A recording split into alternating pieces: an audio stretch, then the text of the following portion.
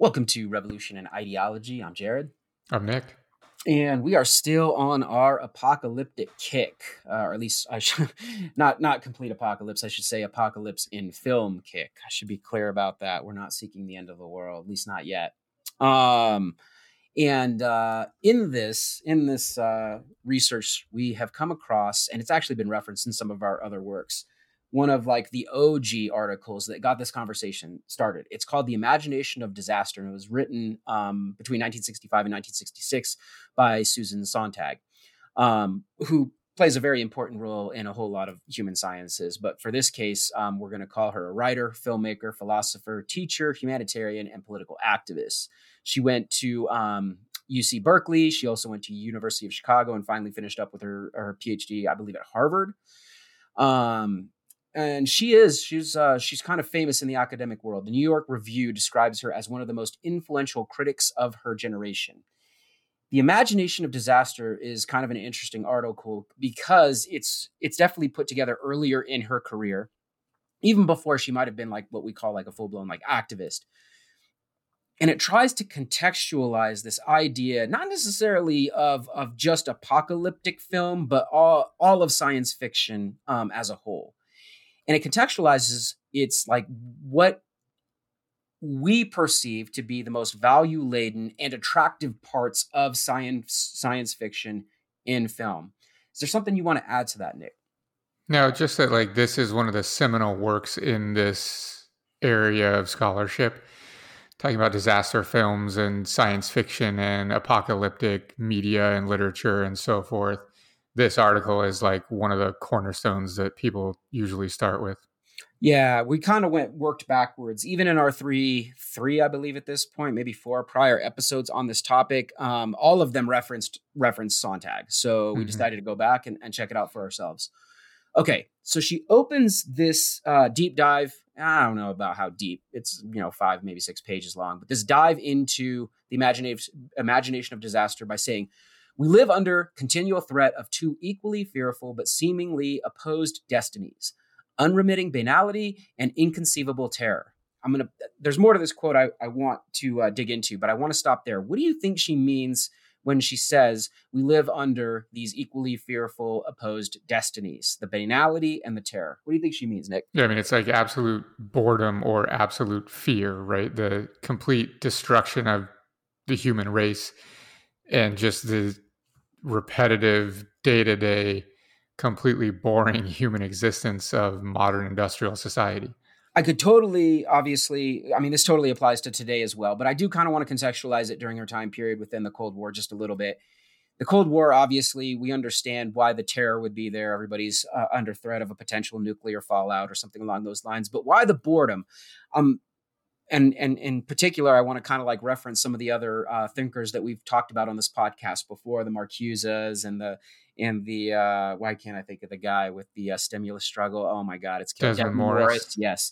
What about the boredom here? Where's that come from? About this post World War II, pre-Vietnam era society? Where's the boredom? This was the era of technological advancement that was revolutionizing, manufacturing and science and so forth. And to use the stimulus struggle, right? Many of our basic needs, if not all of our basic needs, were capable of being met by the technology and by manufacturing at scale and so forth. So it's a drastic, quantitative and qualitative change in the way that people were living at the time. Absolutely. She goes on to say it is fantasy served out in large rations by the popular arts, which allows most people to cope with these twin specters.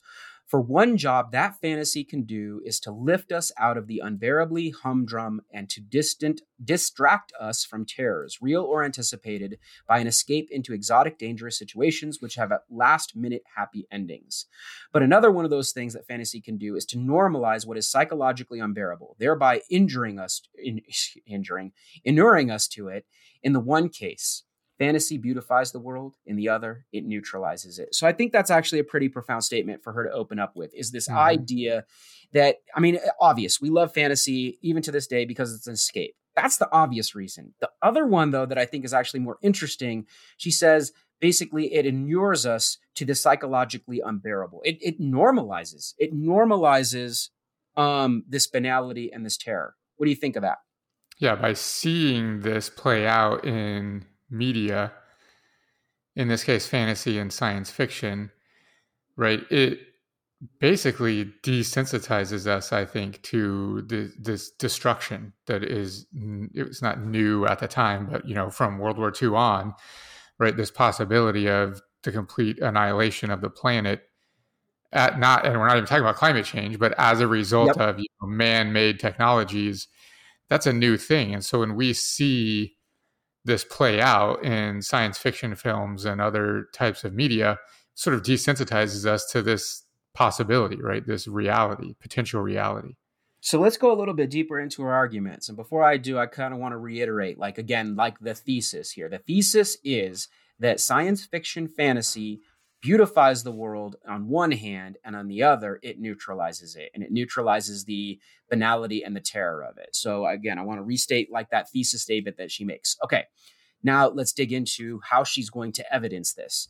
There's a couple of points that she goes through. I'll start with the first. She says, normalization of the unbearable to socialize us into a new and more dire or more fear-based, less satisfactory existence. That's like her first point. Those are my words, like kind of paraphrasing her.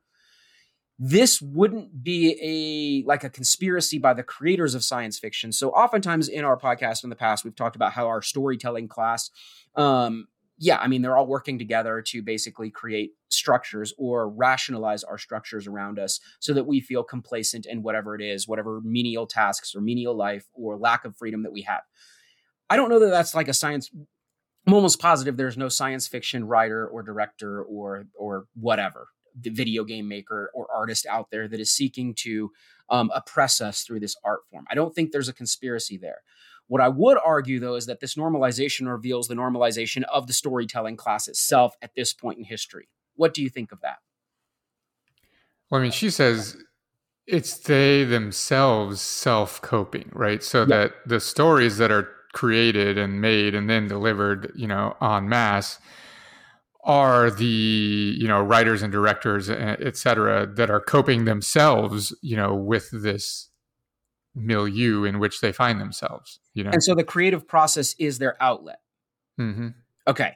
The second part then is the consumptive process by which we all consume it. So it's normalization of the unbearable for consumptive purposes. Again, coping is the key, but in this case, rather than using the creative process, passive absorption by us, the viewers or the readers, serves the same purpose as it does for the creators. I don't know. I have a question that I put down here in these notes. Is there a difference? Do you think there's a difference between creation and consumption in terms of dealing with, again, the banality and the terror? What do you think?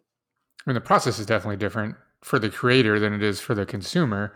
Maybe, it could be argued that the end result is the same, that it's both self-coping, right? By creating these stories, you're coping yourself with this reality. And by consuming them, you're also coping, it's normalizing this unbearable existence, to use her terms, regardless of whether you're the creator or the consumer. Also, it's important probably to note that every creator is also a consumer. Mm-hmm. Yeah. Although it's true that not every consumer is also a creator, right? Mm-hmm. But everyone's consuming something, all the time. So even if you're, a writer of science fiction novels, you're reading novels and watching films and so forth, you're still consuming. So everyone's consuming, only some people are creating. Okay, absolutely. In her words, moving forward, she goes on to say, science fiction films perpetuate cliches about identity, volition, power, knowledge, happiness, social consensus, guilt, responsibility, which are, to say the least, not serviceable in our present extremity. Before we move forward with the rest of this quote, what do you think she means there? They're not serviceable in our present extremity. What does that mean? Like, I don't know. And I think she's saying that it's impossible for us to imagine, discuss, see, consume, create these cliches, to use her term, right? About, identity, power, knowledge, and so forth. It's impossible for us to do that in reality, that the science fiction and fantasy worlds exist as a place where these things can play out. because we can, world building, we can create the world, we can create the language, we can, as creators of these narratives, do all of these things that create a quote unquote universe where these things can play out in ways that they can't play out in reality.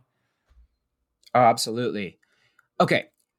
She goes on then to describe like the basic outline or format of these science fiction narratives. She does, I want to say 2 or 3 of them. I'm only going to focus on the first because the second and the third are just kind of like derivatives, like basic derivatives of the first one. So I'm only going to focus on the first one here. So she has this outline and we're going to go through it like piece by piece of the narrative. And she is very specific here of the Western narrative.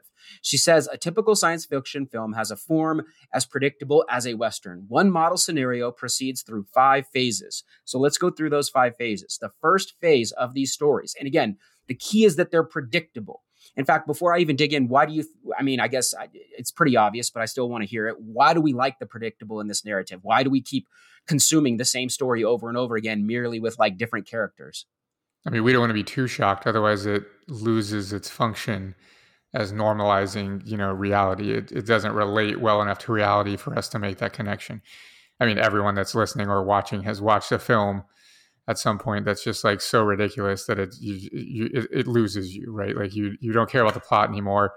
Yeah. What the acting is terrible. It's just completely outrageous where you're like, I can't do this anymore because it's completely not grounded in reality, which is interesting to think about when we're talking about science fiction and fantasy. Even science fiction and fantasy, right, are grounded in reality enough to where we can relate to them. And they follow, usually the standard plot lines that are predictable enough for us to be able to connect with them.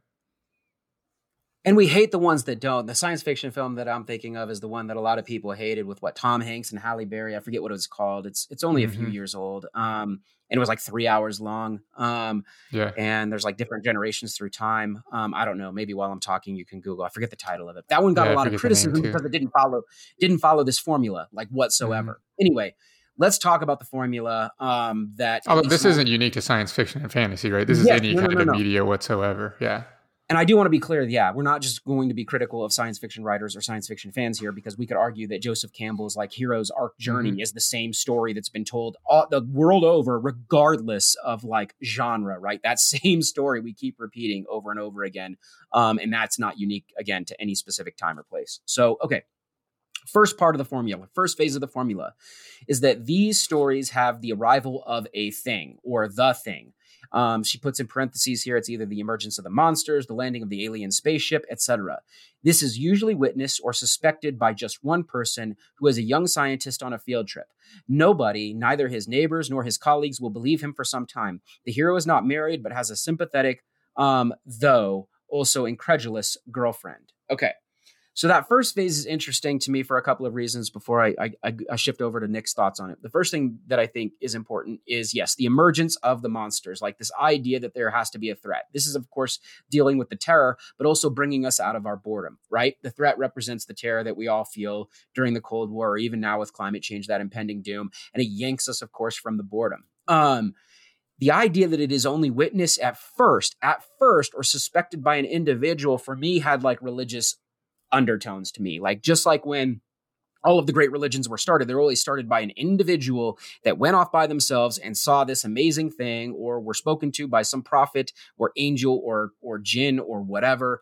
This idea that it has to be the first person that comes along, that again, and I use that, I guess that word, I misused that word earlier because I want to use it now. This person then becomes the prophet, the one that is trying to teach humanity about how to solve this impending threat, this impending problem, whatever it might be. So that's one of the main things that I took from this part. The other thing is that it's clearly gendered, especially in 1966, but it's still pretty gendered now. It is a he. This prophet is a he. What do you think? Yeah, and I think that this functions to create conflict, right? Like we have to have someone personify, some character in the story personify the conflict, right? If we're just watching a film and aliens land and no one witnesses it, what's the point, right? We need someone we can relate to that sees it, and then we live through them, right, in the story, because they see, let's say it's an alien ship or whatever, right? They see the ship land. Now all of a sudden their life is completely thrust into turmoil and they have to go and tell someone else and be believed and so forth. You know what I mean? Right. And some of the shows lean into this. Some of them I can think of that even come well after 1966. Men in Black like comes to mind. Although I guess that original First Contact wasn't, and it doesn't end up being the hero. It ends up being like an alien that puts on a skin suit. But it's still kind of this idea, this rural meeting. Okay. The second phase of these stories is the confirmation of the hero's report by a host of witnesses to a great act of destruction. She says, if the invaders are being from another planet, a fruitless attempt to parley with them and get them to leave peacefully. The local police are summoned to deal with the situation and massacred. Okay, so in this very second phase, and again, like I said, there's going to be a little bit of wiggle room in some of the specific terms she's using, again, given that the story has continued well past when she wrote this in 1966. And it's been nuanced just a little bit, like, with modern technology and modern ideas through the 80s, 90s, 2000s, and on into, of course, 2022. But there's still the same basic formula. Confirmation of the hero's report by a host of witnesses. So the first thing that the hero has to do, or the prophet has to do, is explain the story. And oftentimes it takes a while for people to want to believe the story of First Contact or whatever it is until a massive destruction takes place. It's the destruction part that's interesting. Why use the destruction as evidence of validating this hero's narrative? And basically, the story is that no one believes this person, even if there are other witnesses, until there's real consequences, right? Until something happens where it can no longer be denied. You know what I mean? And we need those sacrifices. We need those early martyrs. In this case, she says it's like local police or whatever. People clearly unprepared to deal with like a massive global threat, right? Yeah. We need those original martyrs to, of course, like obviously humanize the aim, and also to like realize how big a threat this actually is, right? Yeah, it ups the stakes. It makes the consequences more severe, Yep, for sure. Okay, so here we go. Actually, I have a note here before I move on to the next one. There's updating this a little bit for modern narratives. I was racking my brain for like options in which this becomes more of a global narrative, although she solves this problem later in her article as well. But have you ever seen The Wandering Earth? I brought it up in my notes. I'm sure you saw it when you went over them. Have you ever seen that one? It was a Chinese film. Okay. Anyway, it's the same template, obviously, though, now told like through a Chinese blockbuster, in which, of course, Chinese astronauts are going to end up being the ones that try and save the Earth. But I do think that it is interesting that the more globalized our world becomes, right, like due to neoliberalism, due to the internet, and so on and so forth, that local police or local issues now seem obviously, for the most part, is much less inconsequential, because the scale, I guess what I'm trying to say is, as the scale of like our perception of where we are in the world has gotten much bigger, so has the devastation for like this form of like, oh, wow, here we're in some shit. Does that make sense? Yeah, I mean, even if like we just talked about Godzilla, right? Like even that film, it's like a global threat. It's not like it's just in Kansas or something. Right. The other example that I was thinking of is Arrival, right? Where the alien pods are all over the earth. I forget however many. There's 8 of them or whatever, and they're distributed all over the world. Or Independence Day, where like all the major buildings end up being blown up with the ship or whatever, the various ships they spread out. Okay. She goes on to say the third phase is that in the capital of the country, conferences between scientists and the military take place, with the hero lecturing before a chart, map, or blackboard. A national emergency is declared. This reminds me, of course, of the one we keep referencing over and over again, Don't Look Up, where they're like on the news trying to tell the story. And it's hilarious. All right. But anyway, reports of further atrocities occur. Authorities from other countries arrive in black limousines. All international tensions are suspended in view of the planetary emergency. This stage often includes a rapid montage of news broadcasts in various languages, a meeting at the UN, and more conferences between the military and the scientists. Plans are made for destroying the enemy. Oftentimes, these stories, of course, are led they're made in the United States, so the United States ends up being like the capital and kind of like leading all of these conversations, which we could, obviously argue points on American exceptionalism and Americentrism and so on and so forth. I don't want to get into those conversations quite yet. I want to talk about this idea, though, of countries coming together, putting aside their differences for a cause. What does this appeal to? There's so much. Like Arrival is another perfect example, right? It's actually kind of interesting because they work together. They're on and off, right? and part of the conflict in that film is, what are the other countries doing with their pods? Essentially, have they learned, what we haven't learned yet, etc. But I think this is like the, Deus ex machina that people rely on in these narratives of, she nails it. She says all international tensions are put on hold to deal with this threat. It's like this get out of jail free card where it gives us an excuse to stop fighting with one another. Yep. Along the lines of race and gender and ethnicity and nationality and so forth. And like, we're all in this together because now there is this new, it's like the ultimate other, right? That every human can collectivize and come together to try to defeat. And that's the optimism right there. Like, it is. It's the idea that if we just, get outside of ourselves for just a second and something, but it's also kind of also pessimistic in a way that it's going to take some sort of globalized, massive, like Earth disaster for us to get over our problems. There's going to be a global threat, right? Though what I enjoy about Don't Look Up is that even the global threat does not. It's the pessimistic one, right? That even the global threat doesn't help us get over those differences because everyone's just moronic and we all just die. Right. Well, I like how it is. That I like the fact that one's a little bit more Americentric because it blames like U.S. corporate capitalism and stuff. Like, I do like that. I do appreciate that about that. Okay. Anyway, the fourth phase in these stories, which is actually kind of interesting. It helps solve some of the questions I had regarding the second phase, in which I thought it was a little bit too localized. Sontag goes on to say, further atrocities take place in the fourth phase. At some point, the hero's girlfriend is in grave danger. Before I even continue that, why do you think Sontag keeps bringing up girlfriend as like an important part of this? And it is, like I said, this is a very patriarchal narrative that has been recreated over time. It's weird. It's like character driven, right? Her version of this is that the hero that witnesses this has to have skin in the game. If he's just some loner, whatever, then it doesn't really matter. He has to have, a girlfriend or kids, a family, like parents that need saving, like someone that he cares about a great deal so that he can then be the hero that saves the day. You know what I mean? Right. I'm thinking of John Cusack driving his kids around in what was that, 2012? Yeah. I'm thinking, Okay. So, we have this. To continue with the fourth phase, massive counterattacks are taken by international forces with brilliant displays of rocketry, rays, and other advanced weapons. Are all unsuccessful. Those are all unsuccessful. I think that's actually interesting because one of the things that was taking place a lot during the 60s and probably through today is this kind of this very technocratic worship that we had here in the modern world. And here, even our most advanced weapons are not going to science us out of this problem. I think that's an interesting part that she brings up here. She goes on to say, though, that enormous military casualties, usually by incineration, take place. Cities are destroyed and or evacuated, and there's an obligatory scene here of panicked crowds stampeding along a highway or a big bridge being waved on by numerous policemen. What are your thoughts there? My brain immediately went to the more modern film incarnation of War of the Worlds with Tom Cruise, where a lot of the scenes take place at that bridge. But what were you thinking? Yeah, I think this just furthers the narrative of the global solidarity, right? Because we basically, in the story, right, we throw everything we have at the monster or aliens or whoever it is, and it's not enough.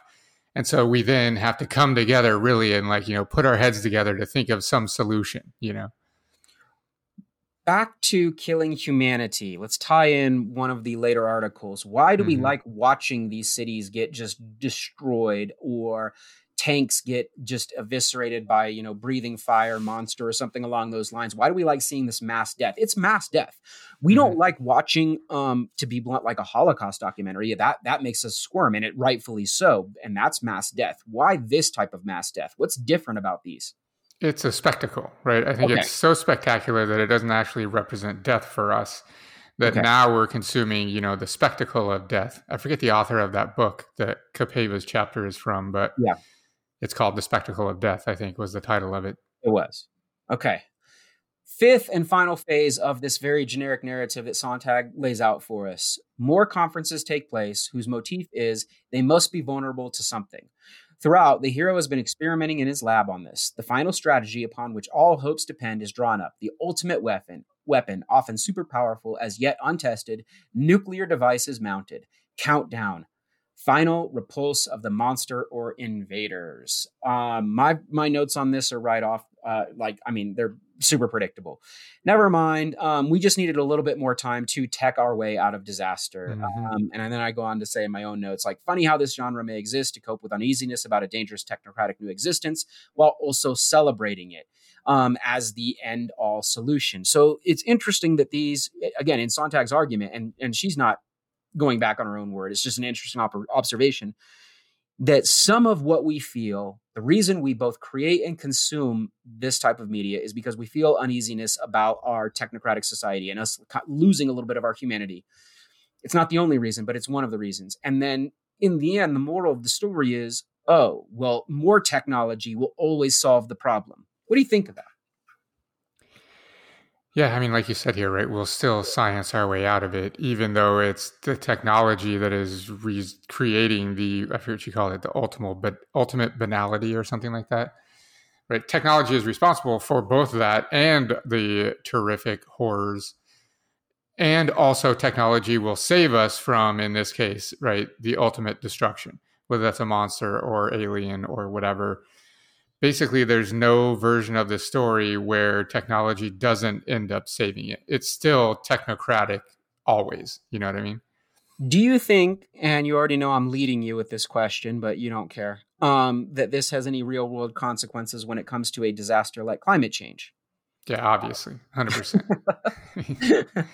You don't want to add any more commentary? All right. No, I mean, I think that's very clear. I don't know. I don't know that it is clear. I don't know how many listeners we're going to get from like the others, like different various. There's not like oil executives that are going to come listen to our episode here, but like I do think that's actually something that I even hear from people that like want to combat climate change. Is we just need more electric vehicles, or we just need like. No. The answer is absolutely not. You cannot tech your way out of a problem that technology has actually created in this regard. I'm not like I'm not a complete Luddite. I'm not complete anti-tech. I'm literally like on a computer using the internet with cameras and microphones and all that other stuff. But like there's this thing that we like to call, I can't even think of the word right now. Balance. I was going to say balance, but it's not balance. I can't think of the term right now. Moderation. Moderation is the term I'm looking for. But we really struggle to moderate. And obviously I would argue that has to do with our economic system as well. But anyway.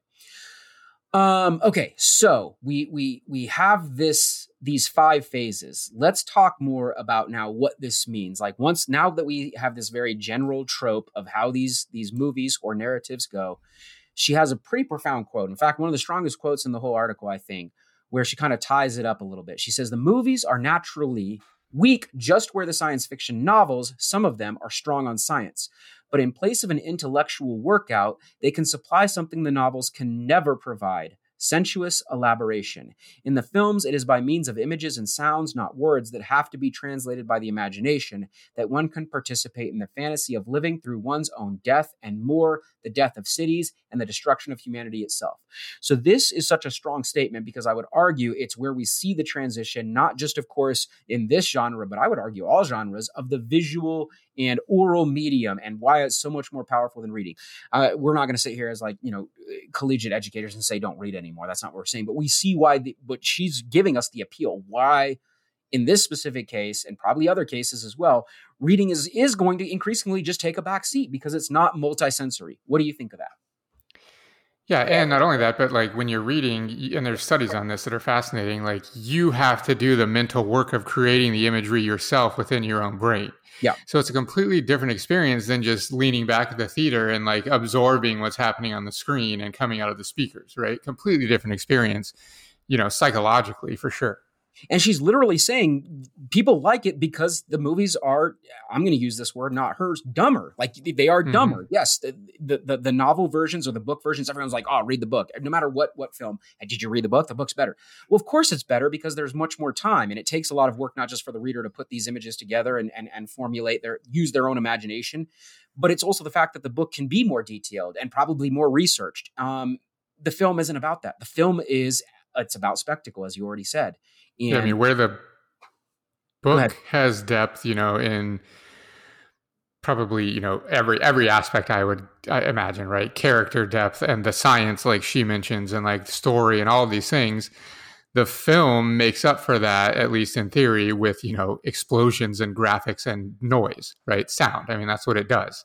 I mean, the only thing we're missing is smell-o-vision at this point. We can't smell what's going on the screen. That's hilarious. I just saw a headline this morning about like smell and the metaverse and virtual reality and stuff, where it fits and how they're trying to solve it. People keep talking about it. I'll have to like look up one day what that, or you can teach me. You can teach me about what the metaverse is.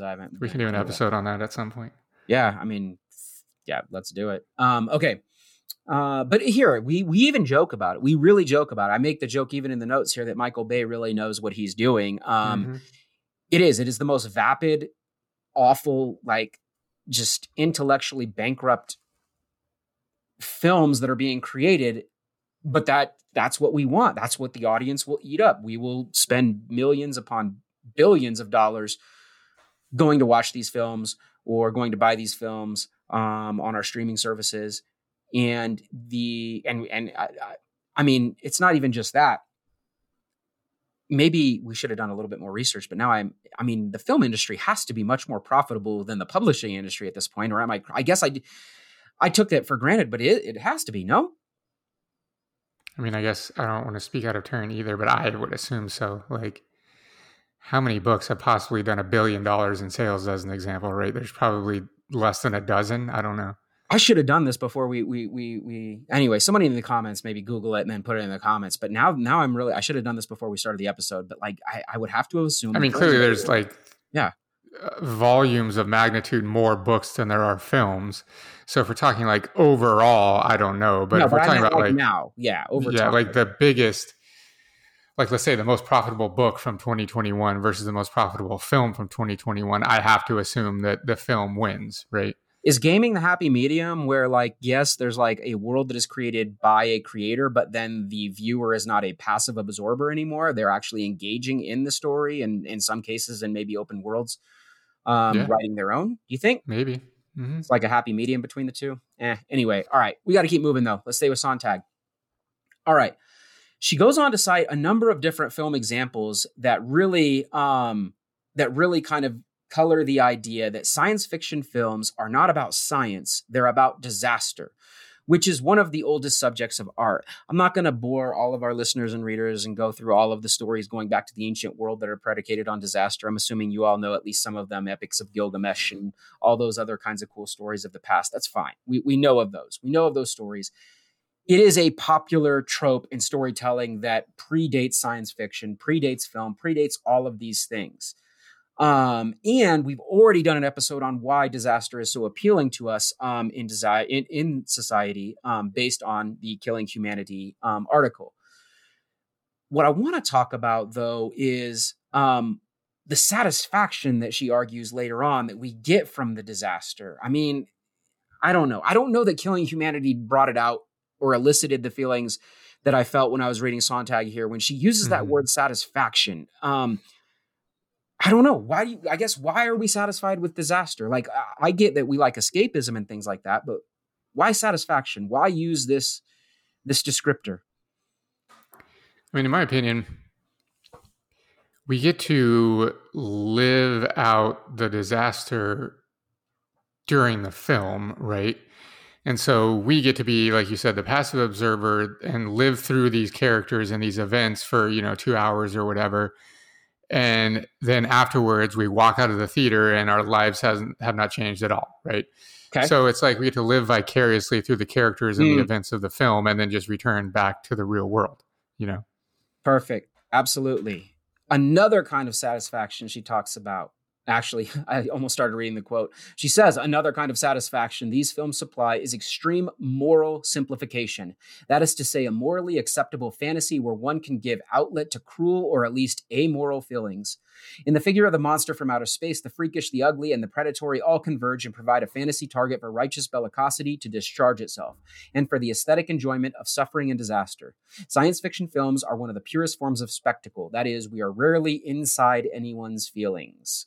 I like that. I like the extreme moral simplification argument, Mm-hmm. right? And you already kind of talked about this in one of your earlier comments. It creates an other. Like, we like othering things, and in this case, this other being even non-human and maybe not even of this planet, it makes it feel so much. It's just easier for us to say, okay, cool, kill it, torture it, whatever, right? Right. Like, it gets this out of us. Anything you want to add to that? No, I like the fact that she says, we are rarely inside anyone's feelings. Like, if you look at science fiction films, overwhelmingly, they're not, it's not about what the character doesn't have some internal conflict of how they feel, right? It's this journey to defeat this monster, right? Or alien or whatever. I think that that's also one of the reasons that the girlfriend the role is important, right? Like, I'm thinking of Independence Day, right? And Right. Will Smith's wife and her son, right? It's not his son. I guess it's his girlfriend or whatever. There's a woman in his life and her son. I think it's a son, right? Yeah, like Vivica, those are really the only feelings he has, is like making sure that they're okay. But it's not about his development. It's not about his falling in love with her or becoming the father figure to this kid. Like, that's not what the story is about, right? We're not inside his feelings at all. It's just that this man cares about this woman and her safety, right? And then that's just completely like the Z plot compared to killing the aliens. Yep. The next thing that Sontag does that I do, but I think that that's satisfying because it completely relieves us from having to think about feelings for an hour and a half, which is pleasant, I guess. No, absolutely. I was about to shift gears. I'll keep shifting gears so we can kind of keep this episode a little bit shorter. Okay. Sontag actually shifts gears a little bit from this point, like, as we're talking about being inside anyone's feelings, and then, of course, how we feel about, in this case, like violence, like mass violence.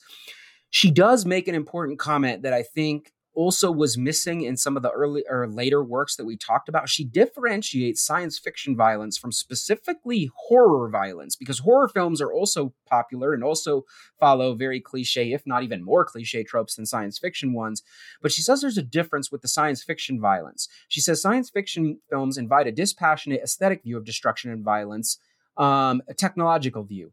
Things, objects, machinery play a major role in these films. A greater range of ethical values is embodied in the decor of these films than in the people. Things, rather than the helpless humans, are the locus of values because we experience them, rather than people as the sources of power. According to science fiction films, man is naked without his artifacts. That last line's kind of fire. What do you think she means? 100%. I like that also. I mean, that's why it's science fiction, right? It's because it's about technology in some capacity. The characters in those stories, right, and the film specifically, need technology to do what they do. Otherwise, it wouldn't be a science fiction film. I mean, very clearly, right?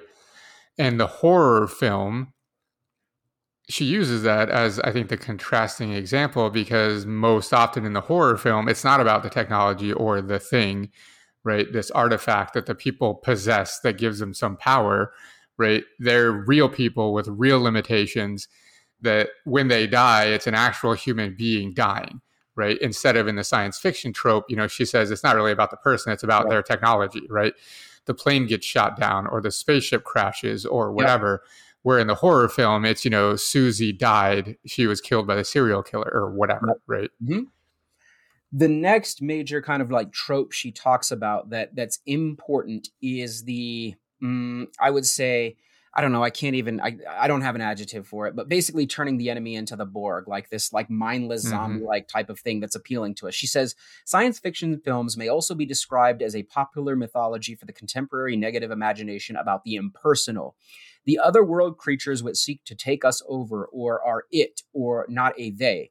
The planetary invaders are usually zombie-like. Their movements are either cool, mechanical, or lumbering, blobby, but it amounts to the same thing. If they are non-human in form, they proceed with an absolute regular, unalterable movement. Unalterable save by, of course, the destruction.